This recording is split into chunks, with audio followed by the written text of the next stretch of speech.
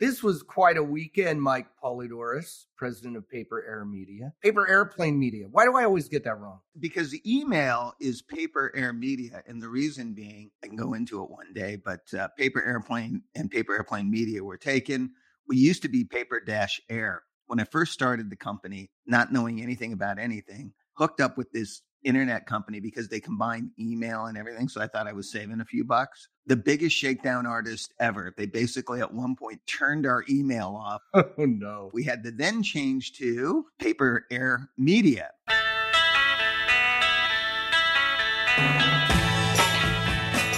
How are you, Pauly D? I'm good.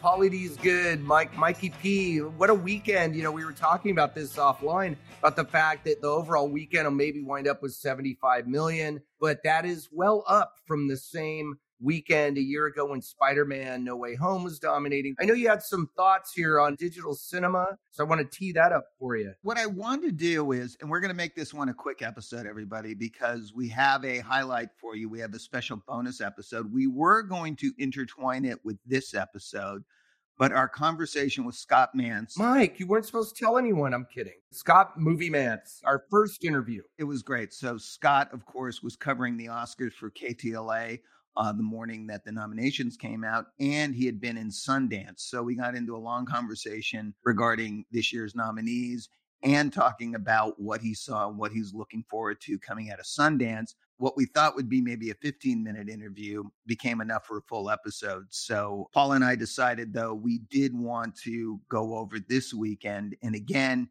the interesting thing to me was $75 million of box office. There were technically no new wide releases in the marketplace, which to me is a very, very healthy sign. Box office was very robust. The other thing I wanted to bring up was, and Paul alluded to it, we were talking over the weekend, and that is what we've seen coming out of the pandemic is when there are these weekends when the major studios do not necessarily have a release, there are what I would call the event cinema alternative content providers who step up, fill the gaps now in a very meaningful way. This was something that, years ago you wouldn't see, and now you're seeing it. There were quite a few interesting releases, events that I would say contributed to the box office. The highest per screen average of the weekend, Paul, belonged to The Wandering Earth, Part 2. Oh, okay, so here's the thing. We have to make a distinction here. So for films opening and playing in under 1,000 theaters, yes, Pathan, the Bollywood film, had a per theater of 85.57. The Wandering Earth 2, as you pointed out, was only in 170 theaters, earned 1.355 million for a per theater of 79.71. Well, we have two movies that weren't really on anybody's radar coming into the weekend. That's right. Combining for $18,000 of box office this weekend. Who saw that coming? Nobody. And again, this is something that you wouldn't have seen years ago. And at the same time, our friends at Fathom came in. And Paul, what did they end up doing this weekend? Well, they had a little movie called Left Behind, Rise of the Antichrist. What a title.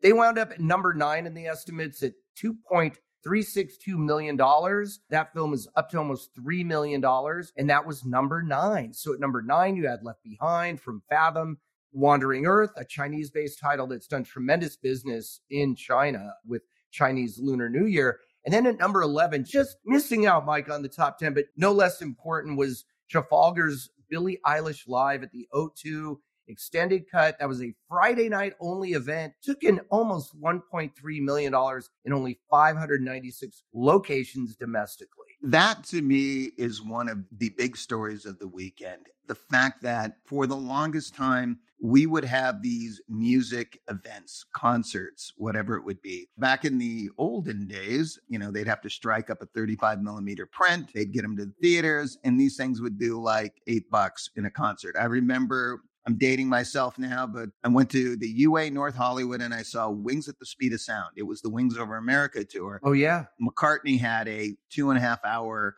It was just terrible. I love McCartney, but that was just, I can't even tell you, Paul, how... Of course you love McCartney. This is called Ticket to Ride. Come on. Right. So Trafalgar comes in with The Billie Eilish Live at the O2 on Friday night does almost $1.3 million. And to put that in perspective, like they had one or two shows that night. That was it. It was like a 7, somebody squeezed in maybe an 8, but that wasn't across the board.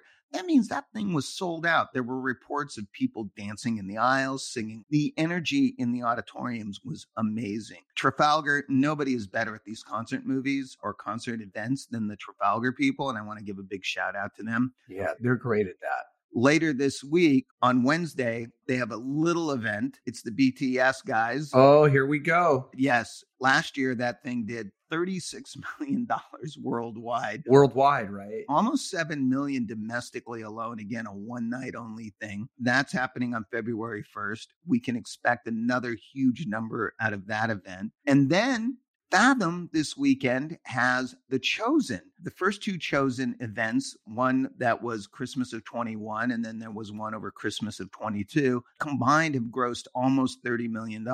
And they now have the season 3 finale coming up this Friday in theaters only. And again, you're going to be looking at a very impressive number. How this ties in with digital cinema is that 15, 20 years ago, when digital cinema was being rolled out, there were 2 things that everybody was talking about as they were trying to push this in. And number one was it's going to be more economical. And I mean, it is, if you think about it. Once the equipment was paid for, the cost was going to come way down. Because think about, having to make these 35 millimeter prints. Each one is 5 or 6 reels. You have to ship them to the theater. There was a large, large expense that went there. Now it's a digital file. It can go on hard drive. It can go in most cases electronically via satellite or broadband. It's just more efficient. It's also more efficient to actually create the product, get the product. In some cases, you can have a set of Pro Tools. You can take a file and you can make it DCP ready. So now what has happened is, whether it's Fathom, Falgar, whether it's another distributor that is looking to get content in the marketplace, it's much more economical, much easier, and the turnaround is much quicker. So events like BTS, events like Billie Eilish, like The Chosen, can be quickly mastered, turned around, and put into theaters. And the audiences are now at the point where they're accepting that product. They're looking for it. And one other thing I wanted to point out is these events should not be seen as being competitive with more of the traditional content.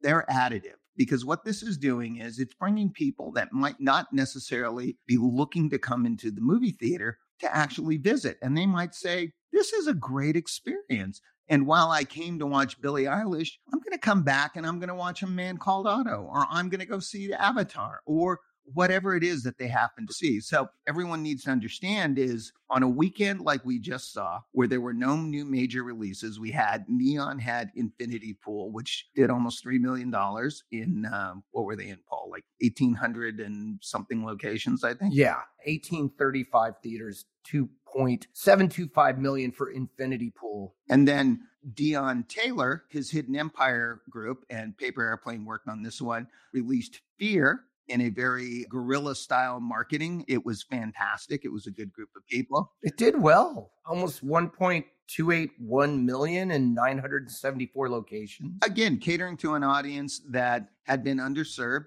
And given the campaign, what was spent, how it was put together, that's a huge win for that movie. But that being said, the advent of digital cinema has allowed all of these films and events to be able to make their way to the local multiplex and take it. And do you think, Mike, that the efficiencies of that really has made that possible? Like you said, the quick turnaround, it's not a big cumbersome thing, and they make money. And like you said, audiences are digging it. Well, that's what it comes down to. And what you're starting to see now is, on certain weekends, you're kind of doing a head scratcher going, I didn't see that one coming. I don't know where that event came from. Yeah. It's taken some time. It's taken some conditioning of not only the consumer, but the conditioning of our industry. And when I say the industry, I mean the people who program the cinemas and the people who are on the other side, the content providers. When you kind of get a process in place and this is how we've done it for all the time, it's hard for kind of new systems to break in. I mean, that's not just our industry, that's just life in general. However, the pandemic accelerated a lot of this. We've talked about how it's accelerated the window conversation so that it's not really even a conversation anymore. we've talked about how it just accelerated all of the business practices. It's also accelerated the need and the value of these alternative content providers and these alternative studios. So it's great when I see a weekend like that. Well, we actually thought we would just use the Mance episode this week. We thought, well, it'll be a quiet weekend. Well, guess what? There are no quiet weekends, I guess. And to have the Bollywood movie Pathan open at number 5 domestically is huge. I mean, we've had a lot of opportunities for event cinema, also international cinema, to wind up in the top 10. Here we have this film in the top 5. Pathan is another example of what digital cinema is allowing it to do. Not only did it allow the release to turn around quickly, but Paul, that was released with 3 different language soundtracks, depending on not even where, but in some cases, what auditorium you saw it in. Because, while it's an Indian film, there are different language dialects. So rather than having to have just one language, pick a soundtrack, and this is what we go with, this auditorium might have one, this one might have another one. So again, digital cinema is allowing all of these enhancements, so to speak. Well, I like your spotlight on digital cinema. I really appreciate it, Mike, because you brought that up, and I think that's very important. That was kind of the cornerstone of the weekend, was the whole how digital cinema came into play. And it's such a transparent thing for the audience. They may not know the behind the scenes or how the sausage is made, so to speak, but it certainly played out well this weekend. Well, I mean, look, when digital cinema was being rolled out, I was part of all those negotiations with all the different, as they called them, integrators at the time.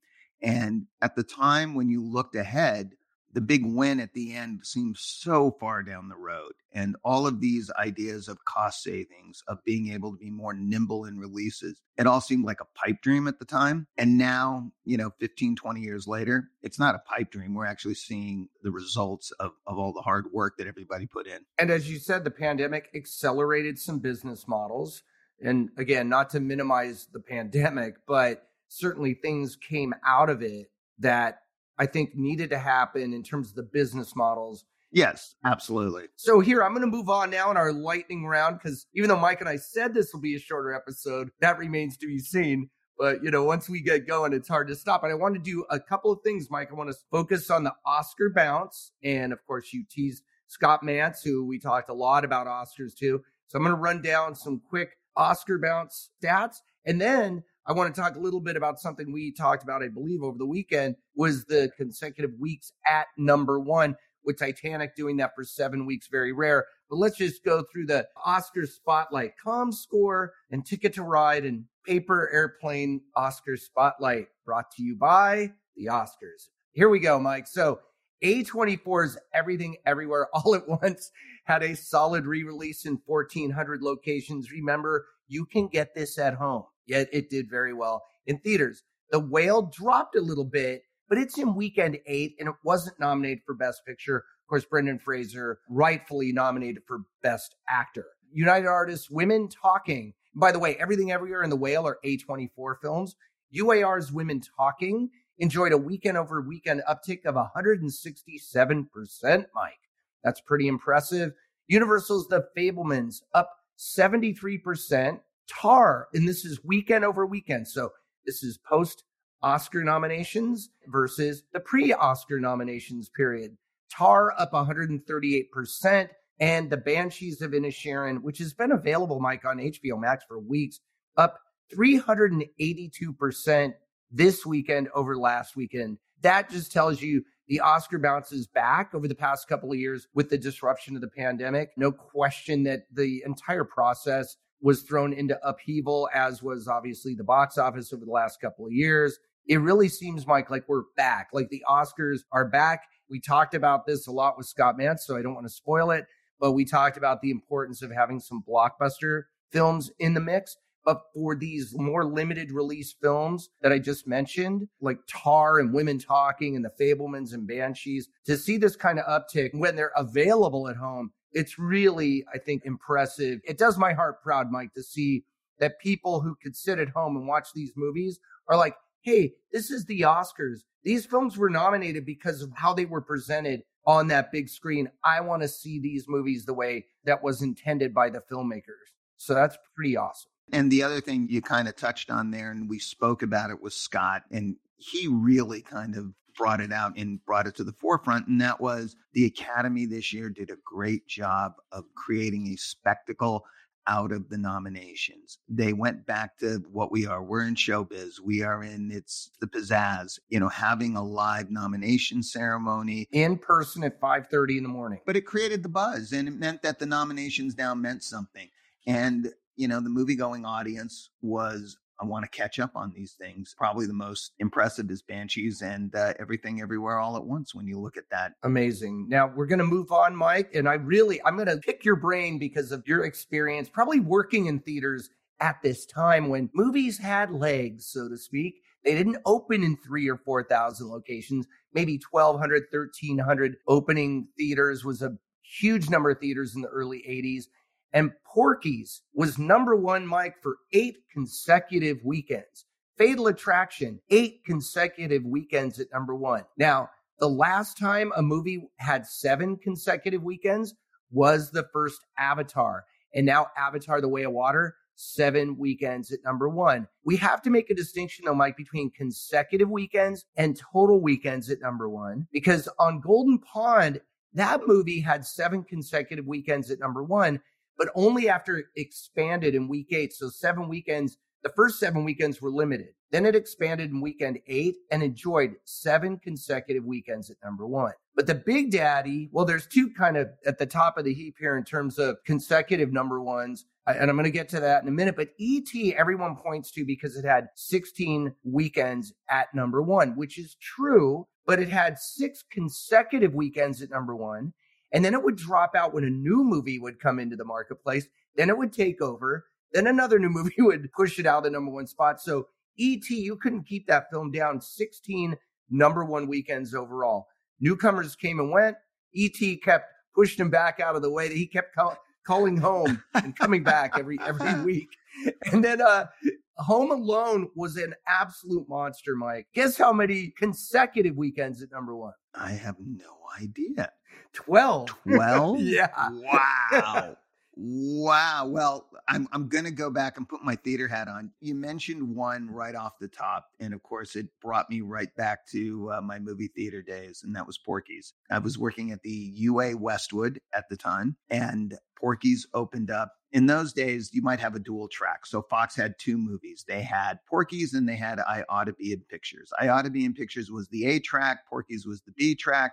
We were scheduled to get I Ought to Be in Pictures. At the last minute, Fox had a change of mind. I Ought to Be in Pictures went to the Avco. Porky's came to the UA Westwood. I was only the assistant manager at the time. I just remember our manager was just beside himself that how dare they do this? We lost I Ought to Be in Pictures. We've got this Porky's. This is terrible. Well, we must have had Porky's. Now, you said it was number one for 7 consecutive weeks, I think. 8. 8 consecutive weeks. We probably played that movie for 27, 28 weeks in a row. That movie, and people marginalized it. It's a stupid exploitation film, blah, blah, blah. Like you said, I Ought to Be in Pictures. That's the A picture. And Porky's was just not, I mean, look, the cool thing about it was that it was underestimated, but it opened on March 19 of 1982 and played for at least 20 weeks, went on more than that, actually. It didn't want to leave the theaters, but what an incredible performance. 1982, quite a year. But remember, Porky's, for those listening, opened in 1,148 theaters. Well, that's what I was going to say. Like, it was a different kind of release pattern. So you would open in that 1,100, and the sustainability would happen as more theaters would get added, and the advertising campaign would get juiced along the way to support those other theaters. So those that were playing would benefit from the advertising spend. Distribution was a little bit different than it is today. Today is the shotgun blast a lot. A movie like Porky's would open up in 3,200 locations. It would get a gazillion dollars. It's whatever it would get in its first couple of weeks.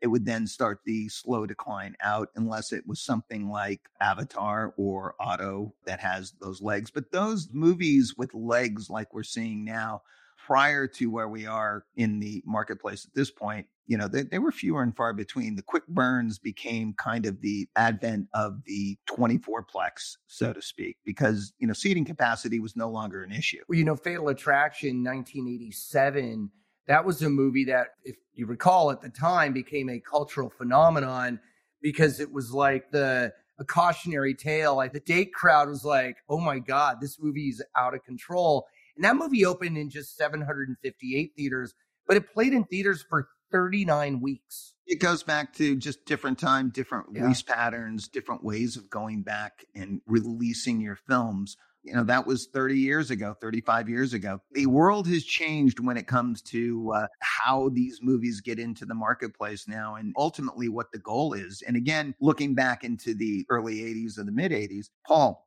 the ancillaries were part of it, but they weren't the driver behind it.